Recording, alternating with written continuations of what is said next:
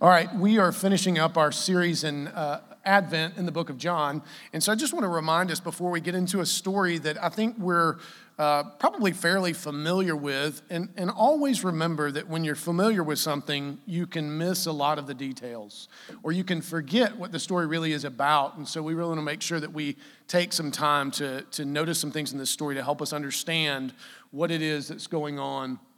Was Jenny making some kind of shadow puppet situation? We don't do puppets here at Christ Community, and so for lots of reasons.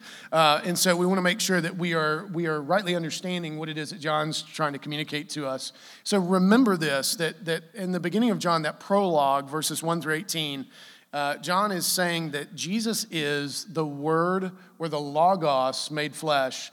And what that means is that he's always revealing the character of God. So it becomes very important that we have some knowledge of what is God's character and what is it that Jesus is revealing. So for those of you, as you study the book of John, if you have the opportunity, make sure that you are always thinking through how each story reveals some aspect of the character of God. If you don't do that, you miss the major points. And what you'll notice if you read the book of John is Jesus is always pointing away from himself and saying, don't look at me. This is not about me. This is about how I reveal the glory of God. Always look past me to God. And this is an important thing for us, as I think that sometimes we as Christians can be, and this is going to be a provocative statement, trigger warning, we can be overly Christocentric. Now, how in the world can you be overly Christocentric? Well, what we do sometimes is forget that we are being saved to God instead of being saved from him. And sometimes we forget that it is God who sent Jesus to reveal himself and reveal his love for us. So it's not as if Jesus stepped in and said, Dad, I know you're mad, and I know they stink, and I know they're awful. They're filthy, dirty, rotten, stinking sinners. I think I can fix it if you just give me a chance. No, that's not at all what happened. In fact, from the very beginning, and that's one of the reasons that we looked at the Gospel of John, is so that we understand that the redemptive story is not plan B. It was from the very beginning. It was always intended. And so that's incredibly important for us to always keep in mind. So as we look at this story, what we want to be doing is looking for how Jesus is revealing something of the person and attributes of God himself. That's very important in what it is he's pointing to. And so as we do that, let's pick up in before we pick up actually in John 2, I want to read to you Amos 9, 11 through 15, because one of the things that's very important is there are symbols all throughout Scripture that repeat and are very important, and wine is one of those. So for those of you who are kind of wicked like I am, and you're thinking, well, then why don't we do wine at Christ's Community? I don't disagree with you. It's just been hard. It's harder to keep. There's a lot of reasons, but maybe when we have our own building someday, if you'll write a check for $2 million, we'll do wine from here forward. But other than that, we're going to go with grape juice for now. So I get it. But wine is a very, very important symbol in Scripture that is not intended to be disembodied. It's not just a spiritual connotation. It's actual wine. And so it's very important that when you see these kind of symbols, wine and food, that you understand what they're pointing to. So if you would give your attention to the reading of Amos 9, 11 through 15, so that we understand for some of those people who were watching this miracle at the wedding at Cana, it would have signaled something very deep and important to them. And so hear God's word. In that day, I will raise up the booth of David that is fallen, and repair its breaches, and raise up its ruins, and rebuild it as in the days of old, that they may possess the remnant of Edom, and all the nations who are called by my name, declares the Lord, who does this. Behold, the days are coming, declares the Lord, when plowmen shall overtake the reaper, and treader of grapes who sows the seed. The mountains shall drip sweet wine, and all the hills shall flow with it. I will restore the fortunes of my people Israel, and they shall rebuild the ruined cities and inhabit them. They shall plant vineyards and drink their wine. and they shall make gardens and eat their fruit. I will plant them on their land, and they shall never again be uprooted out of the land that I have given to them. So one of the things about this new wine that would have signaled to those who knew anything about prophecy in Scripture is that the days of redemption were unfolding. That the one who would rebuild all things and make all things new was in fact here. And that they would actually be participating in that rebuilding. Don't miss that. So often I think we miss where God is saying, I'm inviting you into this wonderful, redemptive, reconciliatory work. We're so gifted at deconstruction and cynicism. I am so gifted at deconstruction and cynicism that I fail at times to be a good ambassador of reconciliation. And so that's what this new wine signals, is that everything you need to become ambassadors of reconciliation is here. And so we want to pay attention to that as we look at the miracle at the wedding at Cana. But one thing I want to ask you before we get into that is, what future events are you looking forward to? Right? I mean, we're an interesting culture in terms of time. You do know that the whole idea of the new year and all that kind of stuff, that's really arbitrary. We kind of made that stuff up. And so, but we love it, don't we? We love the idea of a clean slate. Many of you are thinking, man, we got one day left on a ruined year, or one day left on not so hot of a year, and I can't wait for tomorrow, as if somehow the flipping of the calendar all of a sudden grants you some sort of clean slate and it's not all connected somehow. Right? And so what are you looking forward to in 2018? For some of you, it's a new head coach. For some of you, for some of you, it's maybe a new job. For some of you, you'll be graduating and trying to think about what's next. For some of you, it's a trip that you have planned. For some of you, it's any number of things that are very important to you. And so, excuse me, someone is providing water. You're good people. That's biblical, actually, to provide water. And so some of you have things that you're looking forward to. Some of you have things you're not looking forward to, things that you know are coming, that you're going to have to deal with, and they kind of cloud the horizon. And so that is having an impact on you. But why? Why do these things stand out in the way that they do? And I think it's important for us to think those kind of things through, and how Christ has an impact on that. And we'll get into that a little bit more in the sermon. But be thinking about that. What are you looking forward to? And why? And why do you think it's going to make that big of a difference, actually? I remember one time I needed a third job or something, and a job opening came at UPS. So for those of you who don't know, that you move boxes, right? And so at that time, back in the day, minimum wage was like $4.25. I remember when it went to like $4.35, I thought, we're going to be rich. I don't know if you know about 10 cents an hour doesn't really make you rich, actually. But UPS paid $8 an hour. That was like twice minimum wage. This was going to transform my life, right? And I was so excited, and I got the job, and it was twilight shift. And if you know anything about UPS, twilight is like, if I remember right, it's like 1 a.m. to 5. It's a 4-hour shift. $8 times 4, I don't know if you're doing the math, $32. I was spending like $10 in gas. It didn't transform my life, as it turned out, in a positive way. And it was terrible. It was a terrible job. And I had a terrible boss to start with, and then a better boss a little bit later on who loved wrestling. We connected on that level. That tells you something.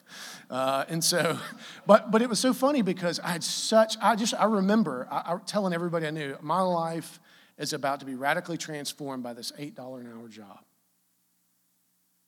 And it wasn't.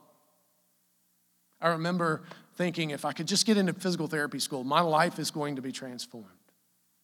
And it was. I tried to quit about halfway in, and then they tried to kick me out a little further in, and then I became a Christian. And so it kind of worked out on the whole of things. But it didn't provide what I thought it was going to. And I remember thinking back when I was single, if I could just find somebody, it'd make my life so different. And it did, many times over, and almost destroyed me many times over. And I won't say I got lucky because I'm Presbyterian, but in the sovereignty of God, met Susan, who has been just such a huge blessing. But I still bear so many scars from trying so many times thinking that all of these earthly things could make some sort of profound difference. Right? And that's what we do. We look forward to things thinking that the earthly is going to make some sort of profound difference, as if it's going to change everything. And oftentimes it does, but rarely in the way that we would love for it to be sustainable long into eternity in the future. Only one thing changes everything, and that's Christ. Only one thing makes it possible for us to actually have anything close to what we assume to be a clean slate, so that we can be creative and so that failure doesn't have the final say, and that is Christ and Christ alone. Only one thing. And so, as you're thinking about that, let's turn to the text, John 2, 1 through 12. If you would hear again the word of the Lord. On the third day, there was a wedding at Cana in Galilee, and the mother of Jesus was there.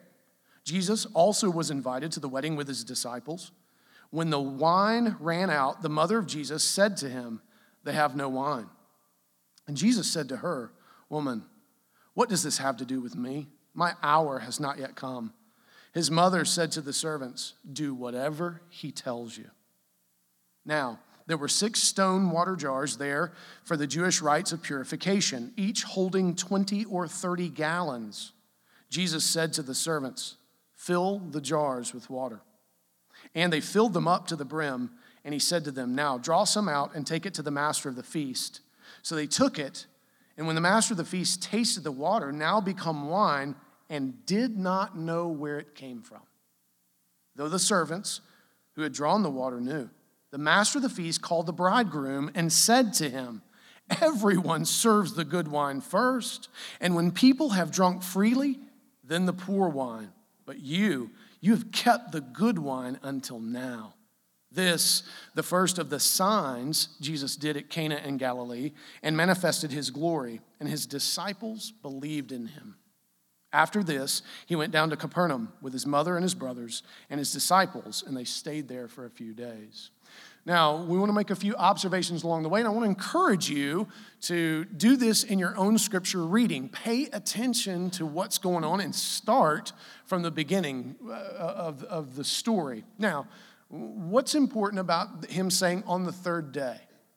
Now, I wouldn't die on a hill on this or start a new religion based on this, but if you're doing the math, if you've read has come before, on the third day would actually be the first day of the week. This would be 7 days from the start of John the Baptist's ministry.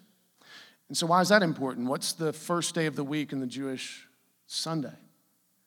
And so, but on the third day also has implications, because on what day did Jesus rise from the dead? He rose on the third day, which happened to be Sunday.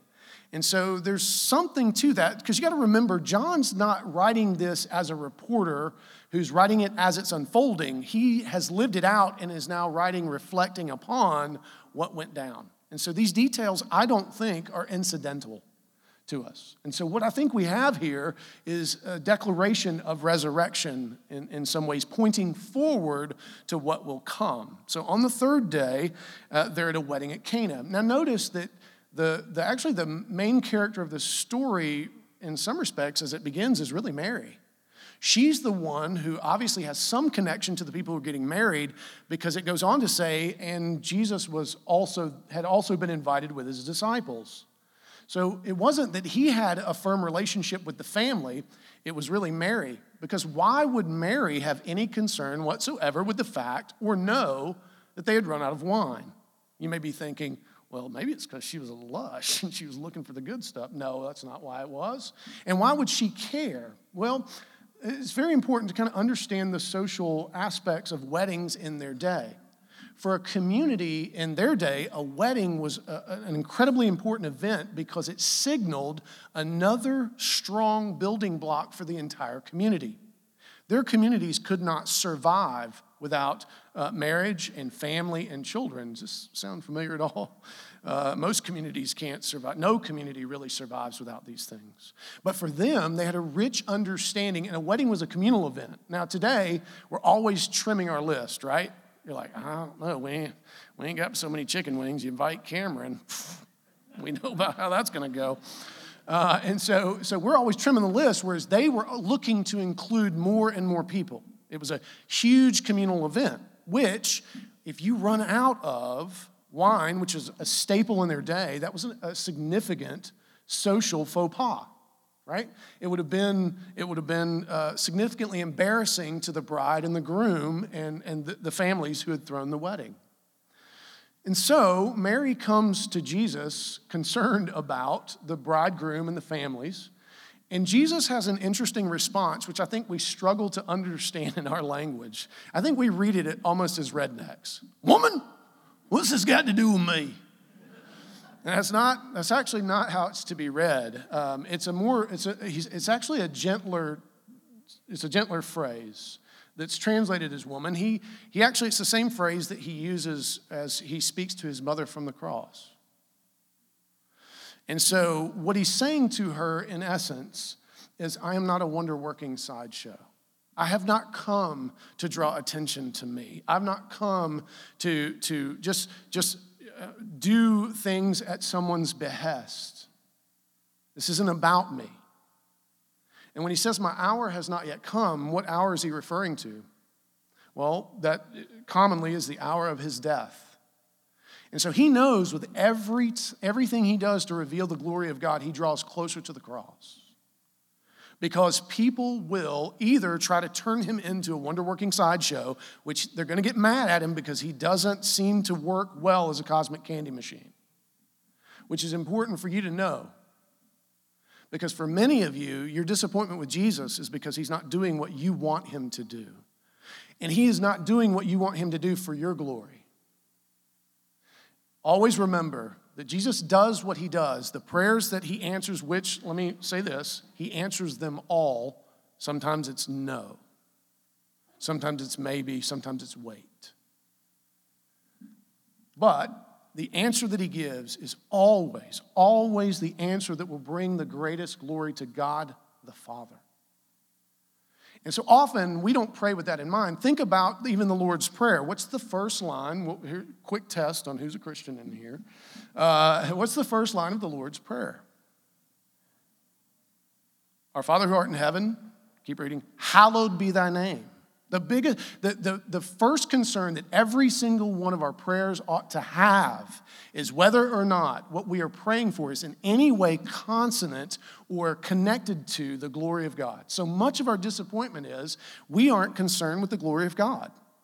We are only concerned with our own way and our own way of doing things and what's going to bring us glory so often. And that's something that, like him, he don't care about the glory of God right now. And so we can be very self-focused, right? We think we are the center of the universe. And so often, Jesus is actually pushing against that for our greater good, and that sometimes hurts. It sometimes hurts to discover that we are still wretchedly selfish. I'm deeply convicted by this as a pastor because, again, think about how often what's the measure of the health of a church? Nickels and noses, right? And we all try to do the whole I don't care about numbers, but let it get down to 20 in here. I don't mean degrees. That's out front where I was standing earlier. Let the money dry up to about $5 a week and see if I don't get concerned. So at the end of the day, it's still a measure, isn't it? And again, I'd love it to be that the only thing I cared about was whether or not you were growing spiritually. Right? But so often it gets entangled. I'm concerned with comments that are made about sermons. I'm concerned with comments that are made about any number of things, right? And so often, that's us too. That's not about the glory of God. And so I'm deeply convicted by so often that my own functioning as pastor is not about the glory of God. It's really about the glory of Cameron. And I've put some people on retainer that if www.camerondbarham.com ever shows up, they're to black bag me and beat me with a big stick until I have it removed. But it's more subtle than that, isn't it? And so here Jesus is saying to her, I'm not here to just do parlor tricks.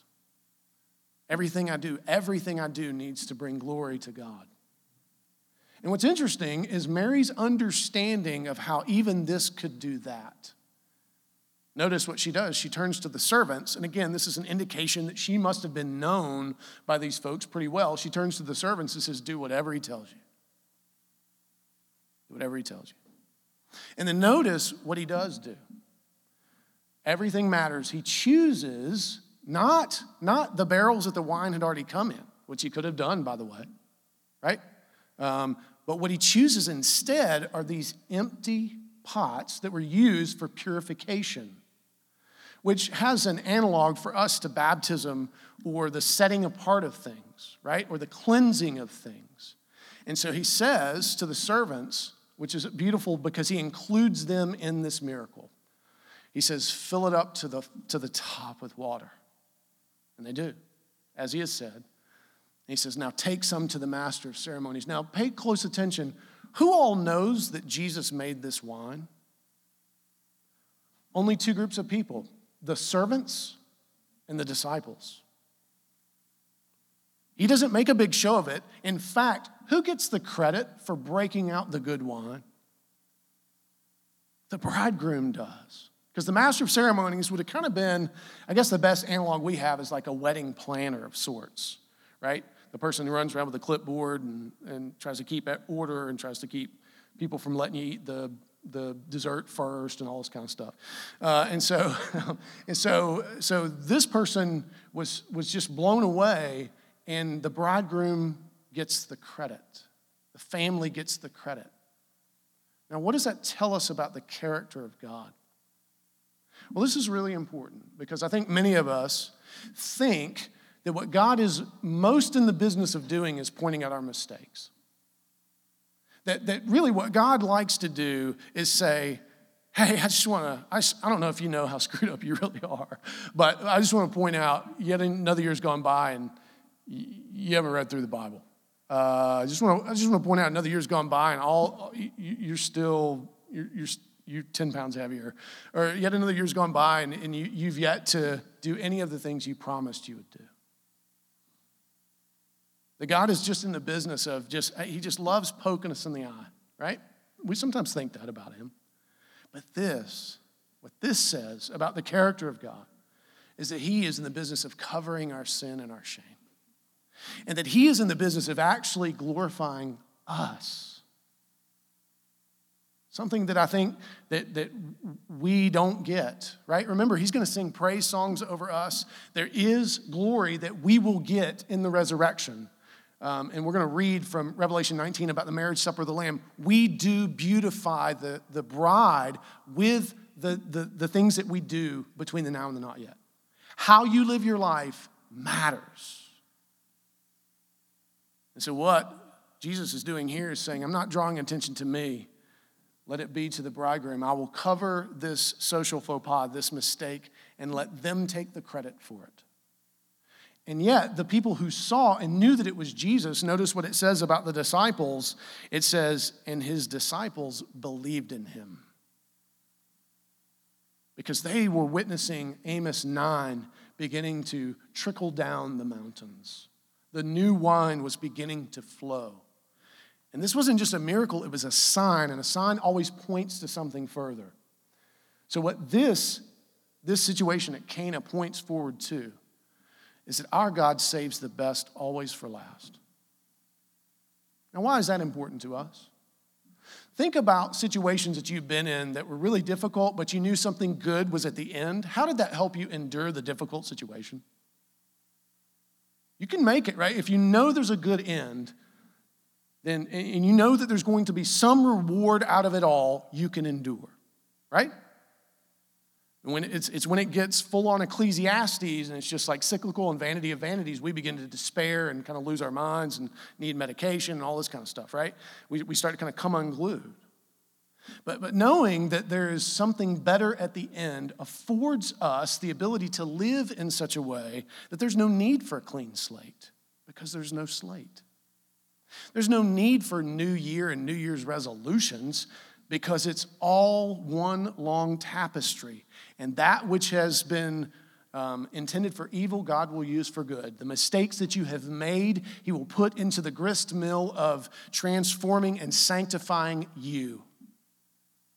It all matters, and it's all usable in the hands of our Creator God.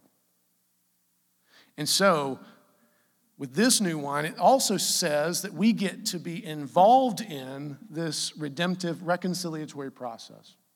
One of the things that I find that probably most Christians struggle with is purpose. You're just not involved in anything. You're not actually using your gifts very much, or even probably more common is what you're doing you don't see with redeemed eyes. You don't understand how your vocation or what you're doing actually matters. It's not that many of you need to add anything to your lives. It's you need to change the perspective of how you understand what you're doing. It needs to have a deeper purposefulness that rises out of redemption. Instead of you always being reactive, you actually become redemptively proactive. And so it's not that we need to add very much. It's we need to see afresh and anew through the person and work of Christ, through the good attributes of the Lord our God, who redeems all things, who will make all things new, and is actually in the process of doing that as we go along. It's not just something fully for the end. We get to be participants now.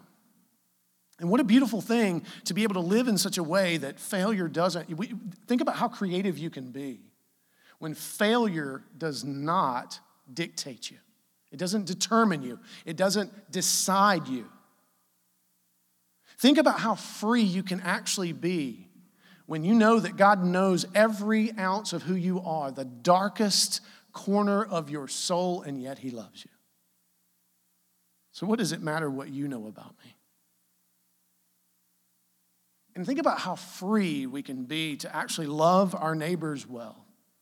Think about how the parties we throw ought to have a deeper meaning and better wine. Think about how what we do ought to always point forward to the goodness of God and be purposeful. And you may be thinking, man, that sounds exhausting. Well, are you not exhausted with what you're doing? What if it all had meaning? What if it all had purpose? What if all of the minutes were redeemed and all of the days counted as they do in the economy of redemption? And so here we see Jesus not drawing attention to himself, not billing himself as some wonder-working sideshow, but instead saying, I care about the fact that the bridegroom and the bride and their families will be thought less of. I care about these people who we don't even know their names. And I also care about that you all know that redemption has come and it is unfolding, and that the day that Amos said would come, the booth of David has been rebuilt in me. The Word become flesh. You all will now become participants in regeneration and redemption. What a beautiful and amazing thing this is that's unfolding. And it points forward to something so beautiful promised in Isaiah 25. If you don't know Isaiah 25, 6 through 9, yet another verse you should probably memorize. But it says, on this mountain, death will be swallowed up in life. And you will dine on the finest of wines and eat the richest of meat. A very embodied existence. This is something tangible. This is not just spiritual. It is of the things that we love. And he makes it very clear that he is the one who will do that. And Isaiah goes on to say, this is our God. This is the God for whom we have waited. So this is what Jesus is pointing to in this very subtle, very Isaiah 53 type way, not drawing a bunch of attention to himself. And yet, like leaven, it's percolating and beginning to move throughout. Listen to what Frederick Dale Bruner says about this passage. He says, Jesus is changing water into wine shows the church how the Messianic Lord transforms the ancient people's purifying waters into the new people's vivifying wine. I love that. Vivifying wine. That just makes brighter, makes stronger, makes more meaningful. How he changes the ordinary and its failures into the extraordinary and its abundance. As Jesus' first public sign, the miracle wants to show the church the qualitative change Jesus brings into history and personal life. This means that it changes things actually. So, Christian, or you who think you're a Christian, if your life has not been qualitatively changed, if you can't point to anything that's actually different about how you live, you should not get nervous, but press into that and cry out to the Lord and call for qualitative change, change that's tangible. Christianity is not intended to be a super added kind of thing to our lives. It is to be transformative.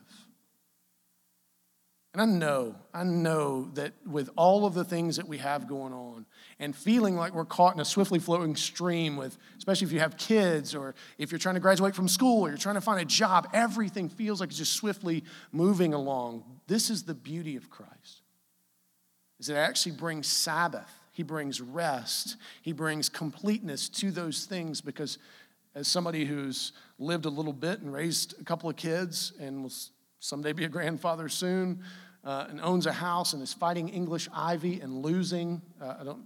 It's just killing me. I can tell you the stream never stops flowing. There's not a place, transition-wise, you're going to get to where it all gets easier. Now, lest you despair, this is where Christ has transformed the stream. Instead of it being waters that will drown you and sweep you away, instead it's become living water. And so the thing I would like for you to reflect on is, what are you most ashamed of or frustrated with from this past year? Now, I know you're thinking, I don't want to think about that today. I got a clean slate coming tomorrow, bro. What are you messing with the slate for? I don't like thinking about those kind of things, but you do. You do, don't you? And you can either think about them as one who is haunted by them or as one who recognizes they don't have the final say. You can think about them as one who prays them and puts them at the foot of the cross where they belong, nailed to it, to no longer dictate and decide you. Or you can leave it to the dark of the night for it to bubble up to the surface and overtake you. So I would posit that we need to be active in actually saying and thinking about our failures.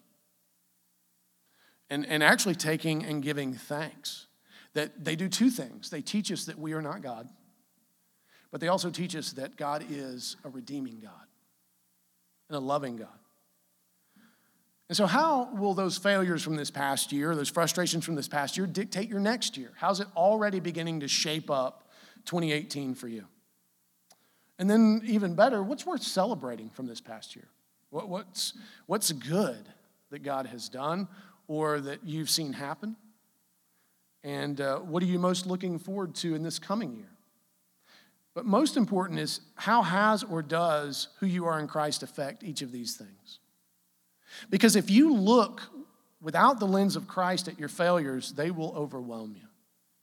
And if you look forward without the intentionality of Christ, you will be disappointed. And so it's important that Christ becomes, for us, the Word made flesh in time, Lord of time, Lord of days, Lord of all of these things. And recognizing that God does long to cover our mistakes, that death will be swallowed up in life. And that you in the resurrection are not going to be defined by any of this stuff. But what's most important is whether or not you will be at the marriage supper of the Lamb. And so what do we learn from John 2, 1 through 12? It just teaches us that Jesus is the divine Messiah who comes to restore us to God and make all things new. I say just. It just teaches us that, right? I mean, as if it's just a simple thing, divine Messiah, making all things new. But those are things worthy of our meditation and celebration. And listen to what we have coming at Revelation 19, 6 through 9. And this is John who wrote this gospel. He sees these things as well. He says, "Then I heard what seemed to be the voice of a great multitude, like the roar of many waters and like the sound of mighty peals of thunder, crying out, 'Hallelujah, for the Lord our God, the Almighty reigns. Let us rejoice and exult and give him the glory. For the marriage of the Lamb has come, and his bride has made herself ready. It was granted to her to clothe herself with fine linen, bright and pure. For the fine linen is the righteous deeds of the saints.